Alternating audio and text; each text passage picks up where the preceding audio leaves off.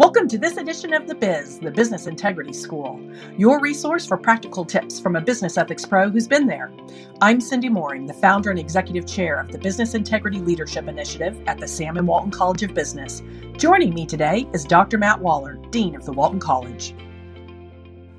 Principle number 4 is to live up to the terms of your contract. Yeah, implied and express. Implied and expressed. Now that seems like, of course you would do that. Of course you would do that. Otherwise you wouldn't have agreed to the contract. Right. But we see failures all the time. Big ones. Way. Yeah, we see some really big ones. We're seeing that right now today with Boeing, and it's still ongoing. And, at its most basic level, they didn't live up to their term of their contract, which was to make safe planes for their 737 MAX. I'm not saying all their planes are unsafe, but the 737 MAX was not a safe plane. And, I think that's a situation. Nobody goes out intentionally and says, we're going to make the 737 MAX an unsafe plane. But yet that's where we ended up. And so it was a lot of little decisions along the way that led up and compromises to a situation where we ended up with an unsafe plane. I wonder if today, for example, when you download software or a new app, you've got this huge agreement that you don't read, and you click accept. Yes. So I wonder to what degree those kinds of things in society are training us to not pay attention to the terms of our agreements. Yeah, that's a really interesting way to think about it, but I do think that in some respects it's the little things like that, or the little, just day-to-day aspects of your job that you go through that if you don't stop and reflect, sort of like what we're doing here on these situations, you do miss it, and you miss it. And once you've missed enough small steps, you're too far gone before you can actually step back and take a look at it. So for Boeing, 737 MAX, they 2 crashes within a matter of a few months, killed 346 people, unfortunately. CEO's now gone. They've certainly replaced a number of people. CEO's still trying to work through the issue. Plane's not back in the air, and it's been almost a year. And it's affecting our GDP. It's affecting our GDP. Some estimates are that in the first 3 months of 2020, it could affect it by 0.5 percentage point. Some of the suppliers who make the parts for the plane, so not only are they not flying, now they've had to halt production, and so their suppliers are now having to lay people off because they can't. And then those people can't build a new deck or buy some things they wanted to buy. Right. And so it has a ripple effect in the whole economy. Huge ripple effect in the whole economy. Huge ripple effect. And it also makes planning difficult for the airlines who expected to be able to use these airplanes. Yes, because they had a number of them that were on order, and they'd gone out and hired pilots and trained more people, and so now what happens to them? Right? I mean, now there's not a plane for them to fly. And the impact of this isn't just on the supply chain and the economy, but it clearly hurts the trust people have in Boeing. Definitely hurts the reputation, definitely. And it kind of goes back to one of the principles we talked about before, and the importance of trustworthiness is if you don't have trust, then you're going to lose customers and they're going to start to go in a different direction. So it's really important that Boeing get this one figured out. It's been a long time. I think part of the problem is they kept telling all of us, the public and Congress and the regulators, a few more months, we'll have it. And they just, I don't think, quite saw the magnitude of what they were dealing with, which we now see. It's been almost a year. A lot of this had to do with the computer programs that they used and the systems. Yeah.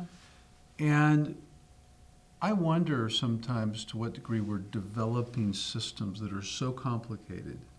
Yes, we're able to automate, we're able to use artificial intelligence, but what we wind up with is something that no one person understands even a small fraction of. And so trying to make sure, how do you know all the ways to even test it? Mm-hmm. Yeah. It's hard to say, actually, of finding so many different problems now, but the actual problem with the MAX system, was my understanding, it was a single point of failure, and they didn't have a backup if this one piece of machinery failed or this one test. And in this case, they knew they designed it with a single point of failure. So there are lots of lessons in this one. So what are some practical tips for this?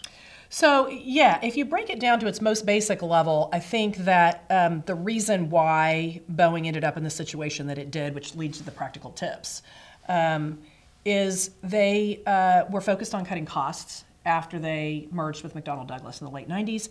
And they really were trying to stay ahead of their competitor Airbus. And they had some tight deadlines they had to hit to get a big order with, like, American Airlines. And so they cut a deal and said, we'll get them to you in a certain amount of time.